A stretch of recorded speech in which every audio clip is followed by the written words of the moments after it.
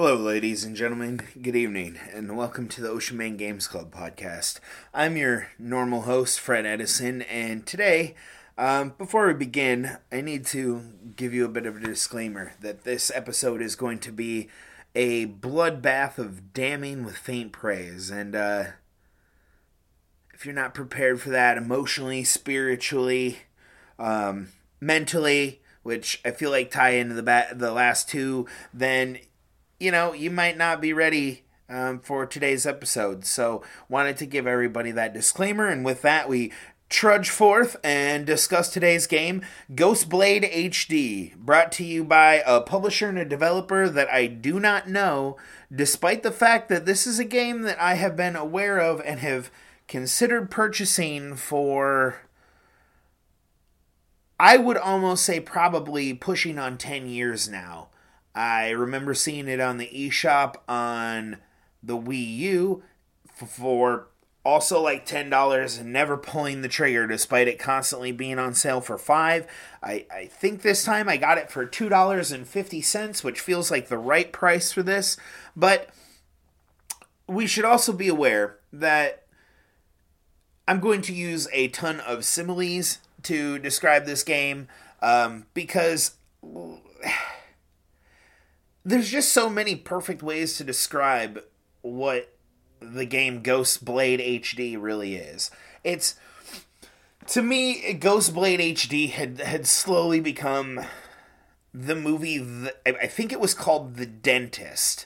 When I was growing up, there were, at the movie rental store on VHS, so that should narrow it down on my age there. But anyway, there was a movie called The Dentist, and on the cover there was a lady like with her mouth agape like in terror, and instead of teeth she had I guess surgically implanted razor blades, which was very, very intriguing to a young Fred Edison. Almost as intriguing as the back porn section, which, they had it angled in such a way you couldn't even look around the curtain to kind of scope out what was going on. You could just see the creeps go back there. But anyway, it was intriguing because, of course, the horror of being a kid, which already The Dentist is terrifying, and I was a kid who had to have extensive,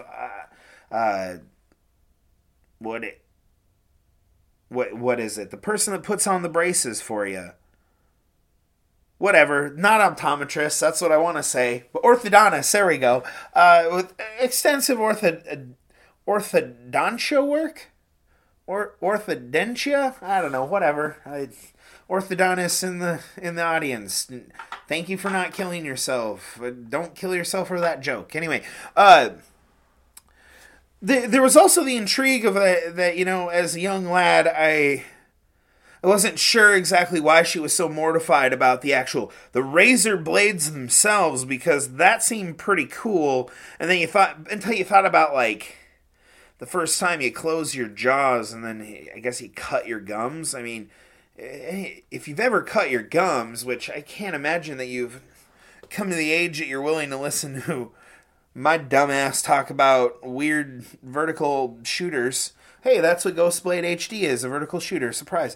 However, when you close your mouth, then you begin to grasp the true horror of the razor blade teeth, because they would cut the opposite gum unless they were lined up, I guess, perfectly, but then that would also dull. Not to mention, the razor blades would dull eventually, so perhaps your torture in that regard would be over eventually. I don't know. I never actually saw The Dentist, which as an adult I should probably, but I feel like my kid brain definitely conjured up something way worse than what it actually was, and I would just end up running into the same disappointment that was finally seeing Child's Play as an adult. That was another movie that would constantly be on USA Network during the day on cable TV, and every time I would flip to that channel, if I saw Chucky, I wouldn't actually just change a channel. I would scream and throw the remote and run, well, usually upstairs because I was downstairs, watching TV or playing games or whatever. But I would scream and throw the remote and run, and then you get a little bit older and you see Child's Play, and it's, okay. It's a fun movie, but it's not like throw the remote and run into another room scary, and then have to harass your dad to quit whatever he's doing to go change a channel. Or just hope that like Star Trek Voyager comes on soon or whatever.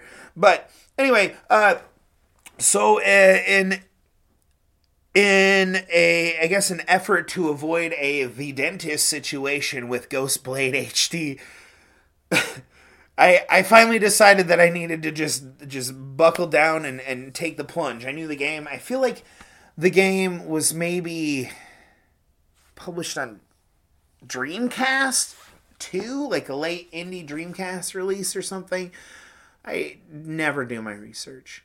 But I do, it doesn't feel like, and I don't think the game was made in America, because I don't think that, a game made in America would feature level 3 in a vertical,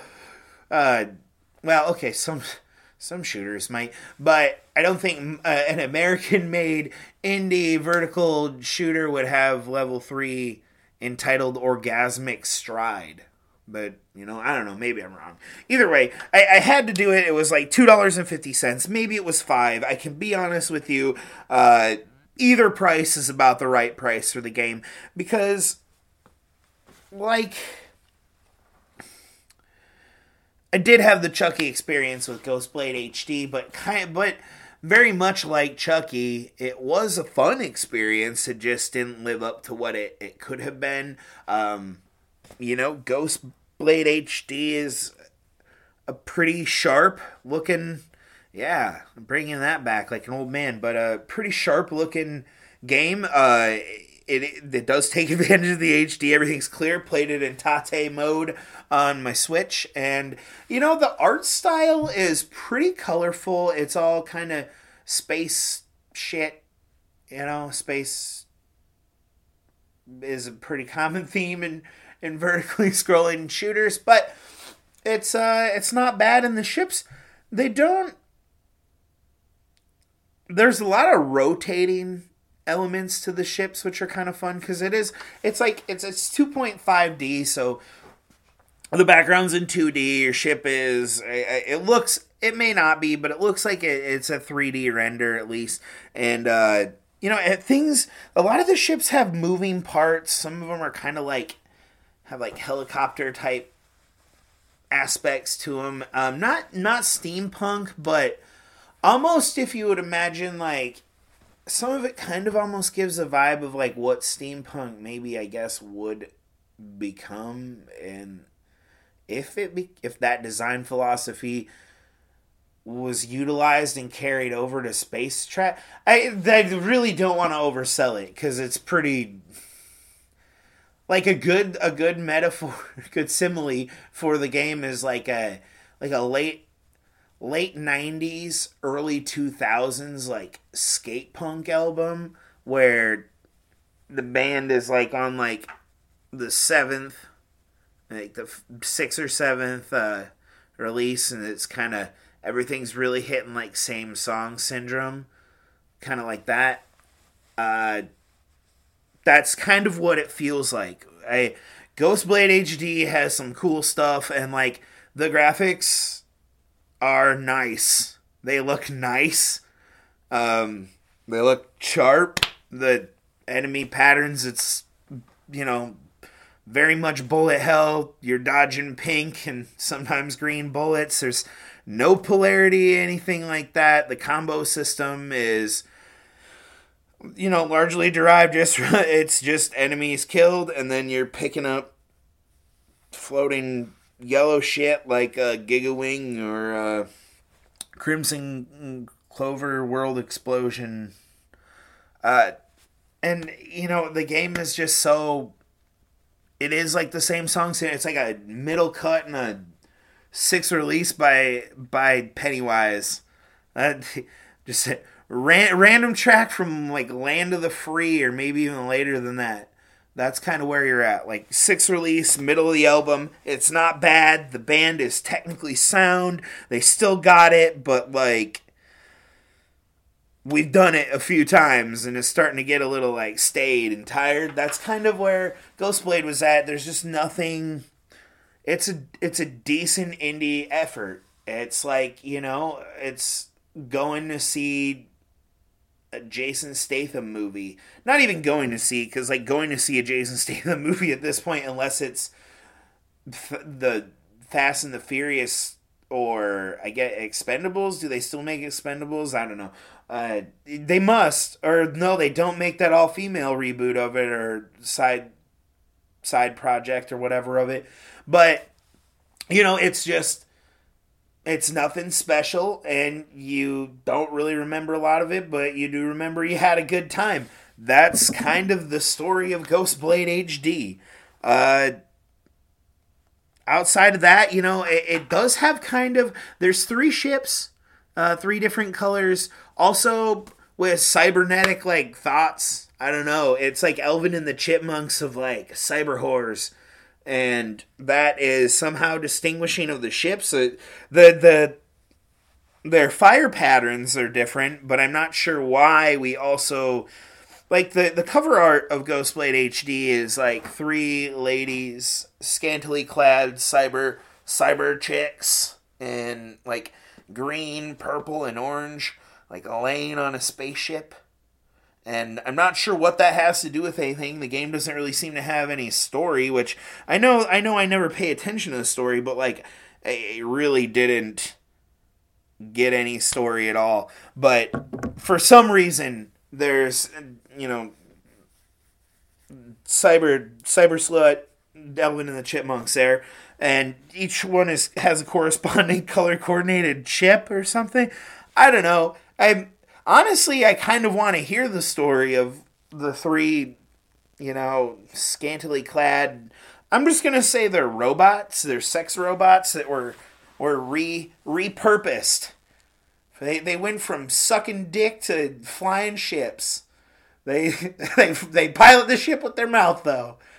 That's how they use the joystick. Well, maybe not their mouth. I don't know. Sex robots. They have a few options with how they could pilot the ship. Probably with their hands. The other ones, the ships just... I mean, they are custom spaceships, so I suppose if they could be fitted any way they need to be controlled. God, that's a way better story than just our artist wanted to draw some slutty chicks or something.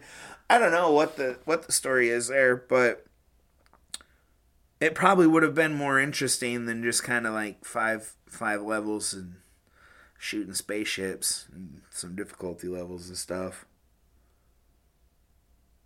It doesn't sound like I like it, but every once in a while you need that like Jerry Bruckheimer kind of just whatever movie to kind of cleanse the palate.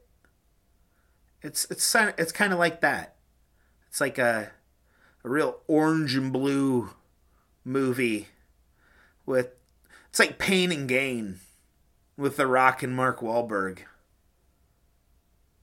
Wonder if that's anybody's favorite movie. I say that because it's a fine movie, but I'm sure there's some dudes that are like really into lifting and really into like crime, and that's probably their fucking jam.